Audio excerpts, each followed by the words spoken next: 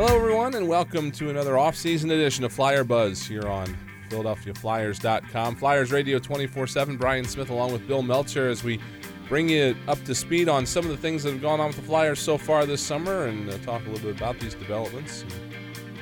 Not obviously a busy time of year, but there certainly has been some goings-on with the organization since the draft, a couple of free agent signings, and the development camp as well.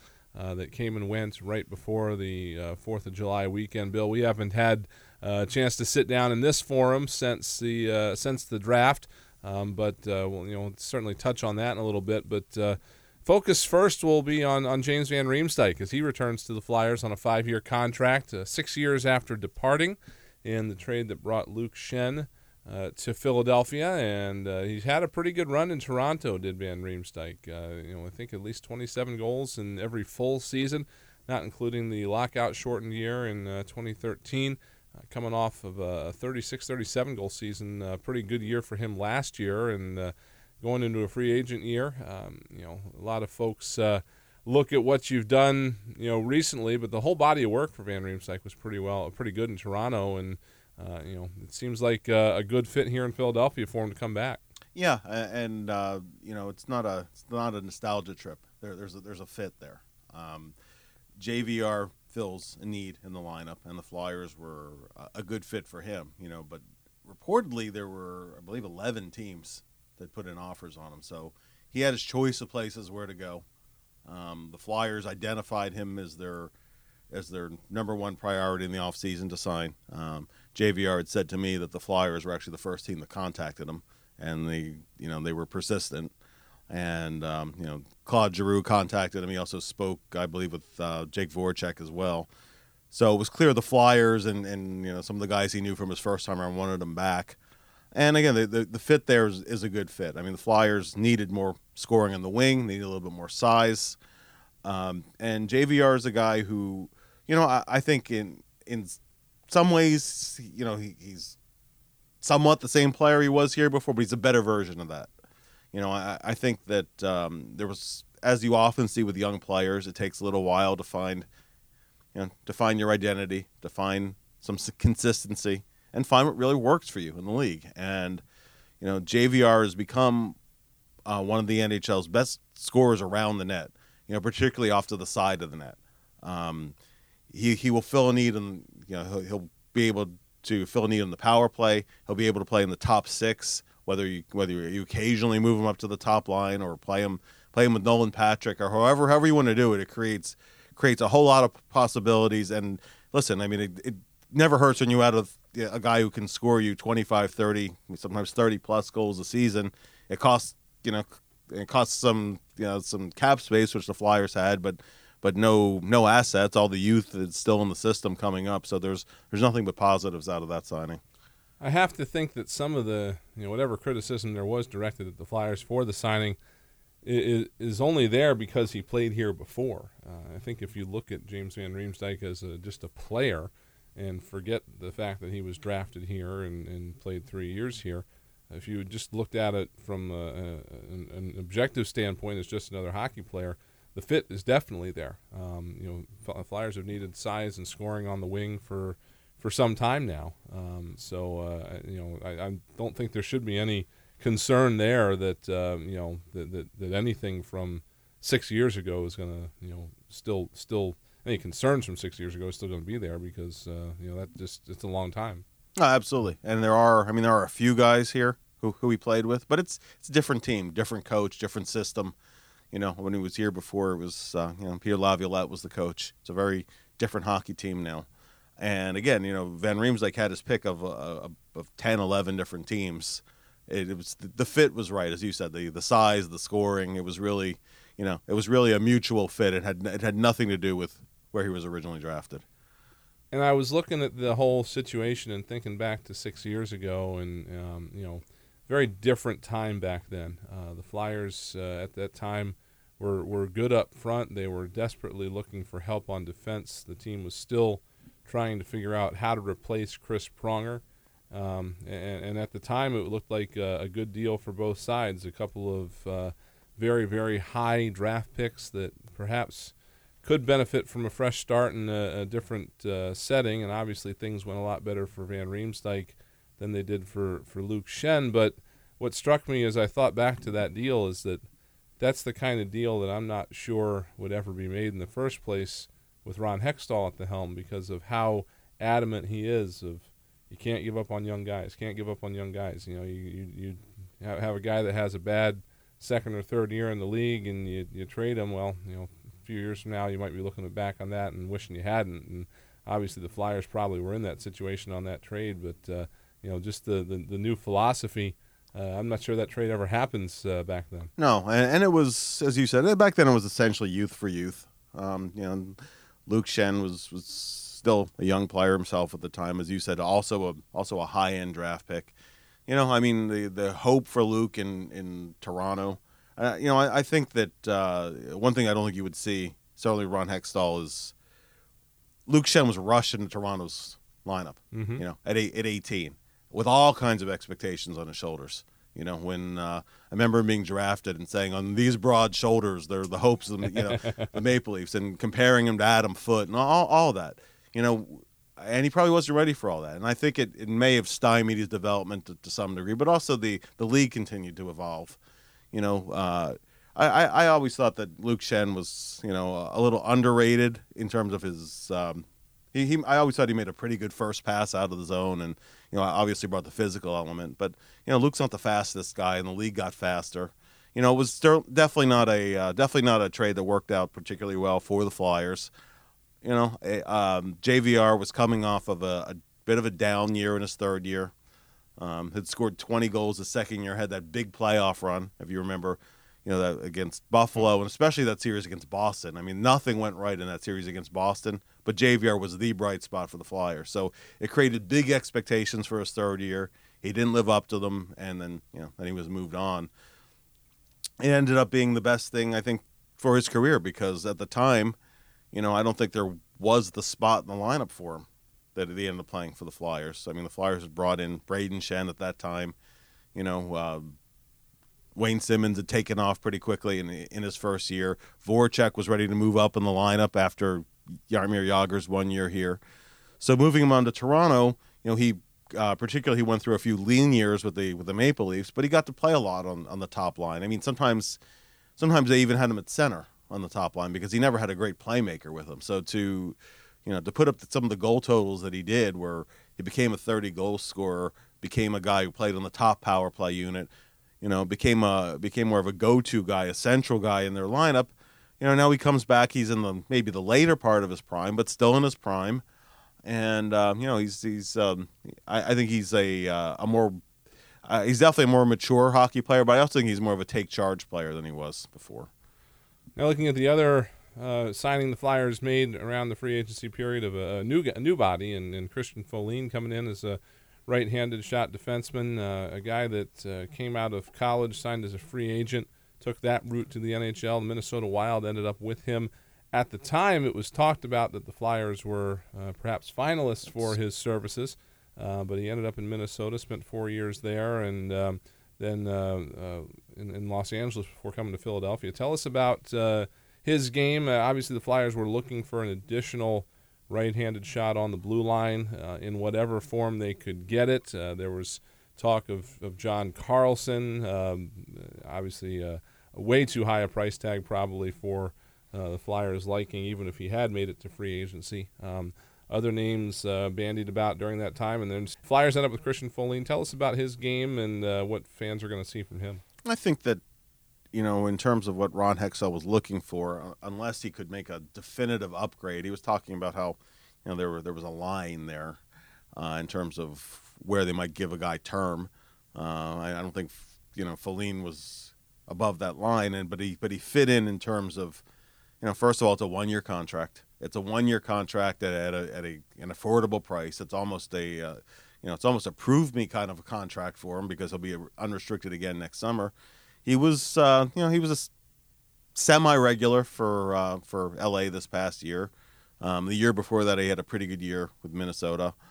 You know, I think the boxes he checks are that, as you said, right-handed shot, pretty good size, brings shot blocking kills some penalties, has a bit of a physical dimension to his game. Plays a pretty simple, straightforward game. Makes an adequate first pass for an NHL level guy. Put up some more points at the collegiate level. It's not uncommon for a guy to have to recast his role. He's not going to be a dynamic offensive defenseman or a guy who's going to put up big numbers in terms of the puck possession stats that a lot of people look at. He's more of a specialist of playing without the puck. Good along the walls, strong in front of the net. And, I think his default role coming in is maybe the seventh defenseman, but he could be part of that starting six mix, particularly if Radko Gudas falters or if Gudas gets injured or, he could be a guy who ends up playing the majority of the games during the season, possibly, or he could be a guy who plays, 35, 40 games. It really depends on how he plays, how other guys do, and how injuries shake out. But it has a second right-handed option. It adds a little more size and physicality. And again, it's only a 1-year thing. So that was kind of what they were looking for. Other than that, the Flyers have just been taking care of business with their restricted free agents, buttoning those guys up, and that's going to continue here over this next little bit here of the summer. Obviously, coming down the road, we don't know what might be there, what might not. A lot of times you get to camp and you see guys coming in on tryouts and things of that nature. What, if anything, do you think might be a hole or somewhere in the lineup or organizationally, whatever, any sort of spot that the Flyers might still look to fill or bolster in free agency? Well, there's still a couple of needs, in the lineup. It doesn't look like there's going to be another bona fide top 3, top 4 defenseman that's out there on the market. I think the group that's there now, they're going to be looking for, I think Travis Sanheim in particular to take a bigger bite of the lineup this year and add some consistency to his game. There were flashes of it his first year. Hopefully Robert Haig continues to grow, and they'll, with them occupying top 6 roles, and then seeing coming up from the farm guys like Phil Myers, maybe Mark Friedman, and when he gets healthy, Sam Moran, seeing some more of the youth incorporated in the blue line. I think where there's some opportunities, the Flyers have looked at some guys in terms of the third line center role. I think right now the inside track to that is probably Scott Lawton. I know some people say Morgan Frost. I think the organization's feeling is that unless Morgan comes in and just blows everybody away in camp, I think it's more likely Morgan plays one more year with the Sioux Greyhounds. But the talent level to be an impact player is there, and it wouldn't be unheard of for Frost at 19 to come in and take a job. But he's got a little bit of a climb to do that this year. Long term, very exciting future. So possibly if the Flyers see a need for third line center, there's an opening there. And also I think they're looking for another penalty killing forward. Right now the personnel is the same. The PK has to get better than it was last year. The Flyers want to at least get it to 80, hopefully over 80% this year. If you keep all the personnel the same, and they've lost Val Filppula, who was a regular on the PK. So that's one thing. I think that filling that PK kind of role might be where you see a tryout guy. There might be a guy who's still sitting around free agency later in the summer where there's a bargain deal that's available, and maybe maybe a guy like Taylor Lear, who's still unsigned to this point, but maybe a guy like Taylor comes into camp and steps up from where he was last year. But I do think that that's where they're going to be looking. And just to wrap up this sort of segment before we move on to some of the other goings-on with the Flyers this summer, obviously every other team active in free agency as well. There's been a couple in particular in the division. The New York Islanders are going to look way different. Departure of John Tavares and addition of Lou Lamoriello, I guess, is the biggest name you would say. And Barry Trotz going to coach that team. Who's going to play for it, I don't know. But then you've got the Carolina Hurricanes revamping their defense. Cam Ward's been there for 13 years. He's gone. What team in your mind kind of improved itself the most? I guess if you like the Tavares signing, not counting the Maple Leafs, which obviously that's the biggest free agent signing of the summer, but overall, maybe in the Flyers division or a team the Flyers are going to have to deal with regardless at some point during the season to get through to a potential conference final or something like that. What team has kind of really changed things for the better, you think? I do think Carolina's continued to build their blue line. Calvin DeHaan was a really nice addition. I mean, he got a lot of money, a lot of term for a guy who's had some injury issues. But if DeHaan is healthy, he's a quality NHL defenseman. Their blue line is pretty stacked. I like their forward group anyway. You know, Rod Brindamore is moving over from assistant coach to head coach, but he knows the group there. You know, and it's still possible the guy like Jeff Skinner might get moved. But they have they have a decent forward group, a very good blue line group. If they get the goaltending, that's the question with Carolina. They signed Peter Mrazek, who the Flyers were not re-signing, so they have a tandem of Mrazek looking to bounce back and Darling looking to bounce back. That's the biggest question mark with that team, but they're not that far from being a playoff team. They were kind of in the race till near the end this year. They're a team I could see making a move up. You know, we'll see what happens with Panarin and Columbus. To me, Columbus is a team that's always kind of laying in the weeds. Nobody ever talks about them up with the Penguins and Capitals. But, they're a team that, particularly in the second half, really took off last year.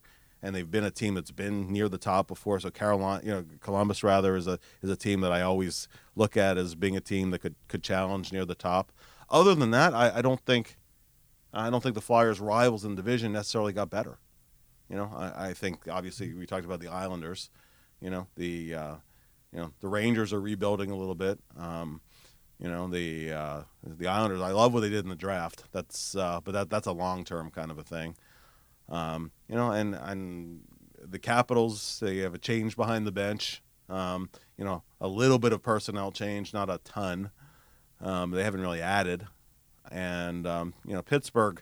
I mean, their biggest move, I guess, this offseason was Jack Johnson, and that's that to me was a kind of a head-scratching signing for the term that they gave him in the contract terms. But I think that I think that the Flyers coming out as a 98-point team this past season, they're right in the mix again. They've added JVR. They haven't lost any major pieces. You know, the most major piece, I guess, being Philpla and seeing how that role is replaced. But that's a role guy. That's not a central guy. So, I think that on paper the Flyers are right in the mix again to be, maybe not for the first spot in the division, but for anywhere 2, 3, 4. I think the Flyers could push for one of those spots.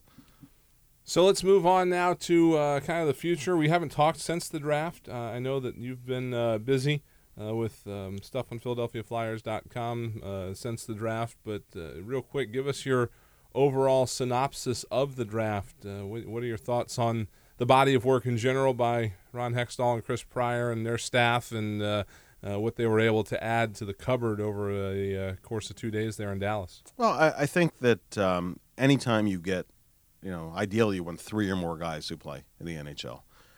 To me, the key to this draft is Jay O'Brien. I think it's a pretty good chance Joel Farabee is going to be a good NHL player, and a good all-around NHL player. When you talk about O'Brien, just in terms of he didn't play at a very high level of competition. He played at the high school level, played for Thayer Academy, where Tony Amonte went and Jeremy Roenick went, and actually Amonte was Jay's coach there. But if you talk to the people who scouted O'Brien, extensively, you hear some of the comparison names of his talent level that are put out there, and that's not to say he's going to be the next Roenick. It's not going to say he's going to be, the next Zach Parise, but those are the guys out there whose talent level he gets compared to. If you end up with Farabee and O'Brien as impact players in the draft, anything you get above that is gravy. I think if you look at the rest of it, well, I mean, you have some interesting picks. Much of the rest of the draft was in filling out defensive depth. Adam Yinning, to me, is I know Hexie hates the term safe pick, but I think for 50th overall, I think he's got a good chance of being a top 6 NHL defenseman. He plays shutdown role for the Swedish national junior team. He was Adam Bukust's partner at the under-18 Worlds. He was the Yinning was the shutdown half of the pair. At age 18, he's already a regular in the SHL, the top league in Sweden. So, I mean, he's he's a player with a little bit of upside to him, even if he's not a real top-end guy. That's a guy who I think you could see slotting to an NHL blue line. I said the rest of that are depth picks, and you see how they work out. They put in a couple of steady two-way defensemen in there, a Swedish forward with size who they got in the 7th round, Marcus Westfeld. He's kind of an interesting dark horse late in the draft. So you see how those picks work out, but but to me, the real key to this draft is, do you get two impact guys or an impact guy and a role player, however those 2 first-round picks work out. If they both click, then anything over and above that is just a bonus. I was curious as to your thoughts on the whole O'Brien situation, because he was not on the public draft rankings that are out there as being a low first rounder, or almost a mid first rounder really at 19. But it's no secret that every team ranks players internally their own way, and they all do it differently. And the Flyers obviously had O'Brien ranked much higher than that, which when that happens, folks kind of look around and say, "Well, do they know what they're doing? Do they know something nobody else does?" But what we kind of learned after the fact, just I don't think it was ever out there anywhere, but just rumblings at the draft, was that if the Flyers hadn't taken O'Brien there were 2 or 3 other teams in the next 5 picks that would have. Believe so. So there's something with this guy that a lot of people liked. Yeah, the New York Rangers, who had numerous first-round picks, were apparently going to pounce with one of their picks in the 20s, and also apparently Minnesota had some interest in them around the 24th pick. Guy I know who had been a scout for a little while with the Montreal Canadiens had him as a first round guy too. A lot of organizations, the Flyers invest a lot of resources on the scouting side. They have very good scouts around the USHL and even the US high school levels. So the Flyers have good coverage, particularly in that area around New England, New York. Some of those markets the Flyers get to more than some of the other teams. There were quote unquote safer picks that are there. They had to have really liked O'Brien's upside. And again, if you talk to people about where his skill level is, you hear some pretty high-end comparison players. So he's going to have to go and prove that at Providence College. He's not going to just get handed ice time. He's not going to just get handed a role in the World Junior team. But in terms of skill level, there had to have been something there they really liked to take him at 19. Otherwise, I would have traded down. So we could sit here and talk about every pick in the draft, and this little podcast would go on to about 90 minutes, so we don't want to do that. But I did want to ask you about Marcus Westfeld in particular, because I did see some things after the draft that kind of I found interesting about him, never having heard from him and knowing nothing about him, but that the Flyers got him in the 7th round, whereas a lot of places out there had him ranked somewhere in the 4th round. Right. That was there was an article I was reading that was ranking value picks, and that was one of the highest value picks of the whole draft. I don't know if you know anything about his background or anything that would corroborate that, but it seems like they might have gotten a steal there potentially that they could look at a few years down the road. No, he is. He's another guy who's already a regular in the SHL. Plays for a pretty good team over there. You actually, one of the other picks this year, Samuel Ersson, comes from the same Brynäs system, the same program that Oscar Lindblom came out of, same program that Felix Sandstrom came out of. So it's a good developmental program they have there. Big, strong forward, very hard to take off the puck, very mature two-way player already. Not the fastest guy, not slow, but he's not a speedster. Physically mature, smart player, and he's the guy who might even have some power play upside as a net front kind of a guy. So that in terms of value picks that late in the draft, I think that's a name to keep an eye on. The Flyers have a very good scout in Sweden, Joachim Grunstrom, who's hit on some picks or some guys who look to be kind of on the upside. Oli Leeksell, for example, was a guy who very quietly took a big jump drafted last year. Never even hear his name. But there's a guy who took a big jump and is already holding his own at the top level over there. I think Westfeld is a guy who might fall into that kind of a realm. I think Westfeld is a guy who might win a spot on the Swedish World Junior team. Maybe not as a first-line or second-line guy, but as an all-around player who plays a style of play that I think lends itself to the smaller rink better than the big rink game over there. So let's take a look now at development camp. As we go to wrap this up. The camp was a little bit different this year. The trial on the aisle and the team building stuff came first, and then the Flyers went on the ice for 5 days and did the normal stuff. Did the drills and the off ice things, and then ended with the 3-on-3 tournament. I guess give us your overall synopsis of the camp. I know there were some guys that stood out specifically in the 3-on-3 tournament. Felix Sandstrom had a terrific 3-on-3 tournament, but I don't know how easy it is to evaluate some of the other things they do in this camp. But what were your thoughts overall on development camp and where it left some of these guys heading into the fall? Well, I think that for the real top end guys, it's a precursor to continuing to train over the summer. The Flyers have a number of guys who are going to be in the World Junior evaluation camps, which are at the end of this month and the beginning of August. Pretty good presence on Team USA. Several guys from Sweden. Kirill Ustamenko, a Russian goalie, who the Flyers are quite high on too, was actually in camp this year. It's the first time we've seen him. Yeah. I've only seen pictures of him until this camp. Yeah. And I mean, he's a guy who might be he's got a shot at being Russia's starter this year, if not the starter, at least the number 2 guy. But he had a great year in the Russian Junior League this past year. So I think Ron Hextall takes pains to say that there's no evaluations that go on in this camp. You don't want anybody peaking in July or late June in this case, particularly. The purpose of doing the camp so early this year is that they kind of give the players a little bit of homework to take with them. Whether it's working on their shot, continuing work on their skating, which would be the example with a guy like Matthew Strome, and it gives them a few extra weeks in the summer to work on it.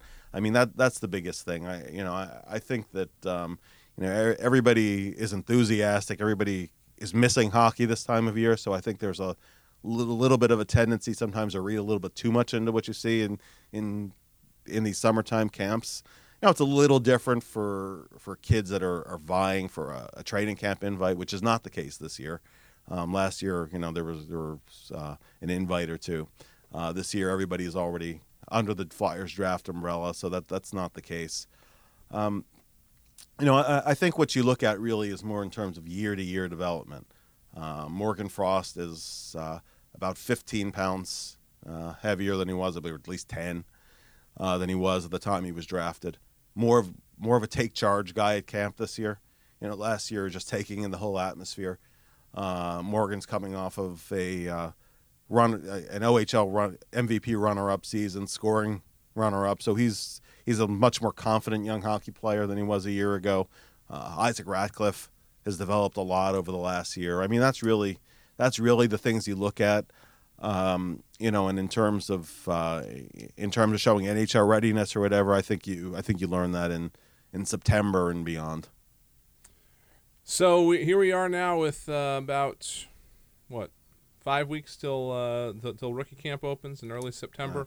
It seems like it's a long way away, but it really isn't. Your thoughts on any highlights coming the fans' way for these these so-called dog days of summer when the hockey world quiets down a little bit, and what folks have to look forward to when that camp gets underway? Well, I think that barring any significant roster moves, any trades, any signings, any training camp invites, the aforementioned World Junior Camp with such a Flyers presence on the there's two guys vying for spots in Canada. Frost, who I think is a really good inside track this year after not making it a year ago.